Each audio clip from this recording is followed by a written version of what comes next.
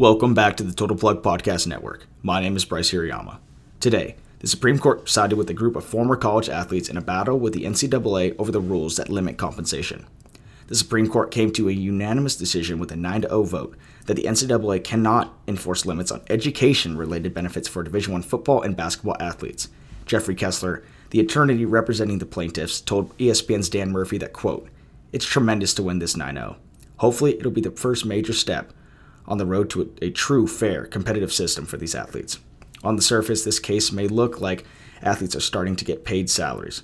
However, this case is only giving the schools opportunities to offer student-athletes education-related benefits like computers, paid tutoring, as well as internship and study abroad opportunities. This case looks to be the first domino to fall as the idea of amateurism may begin to fade in the coming years as more and more legislation begins to unfold in Congress and Senate." For more stories like this, make sure to check out our website at www.thetotalplug.com or across social media platforms at The Total Plug.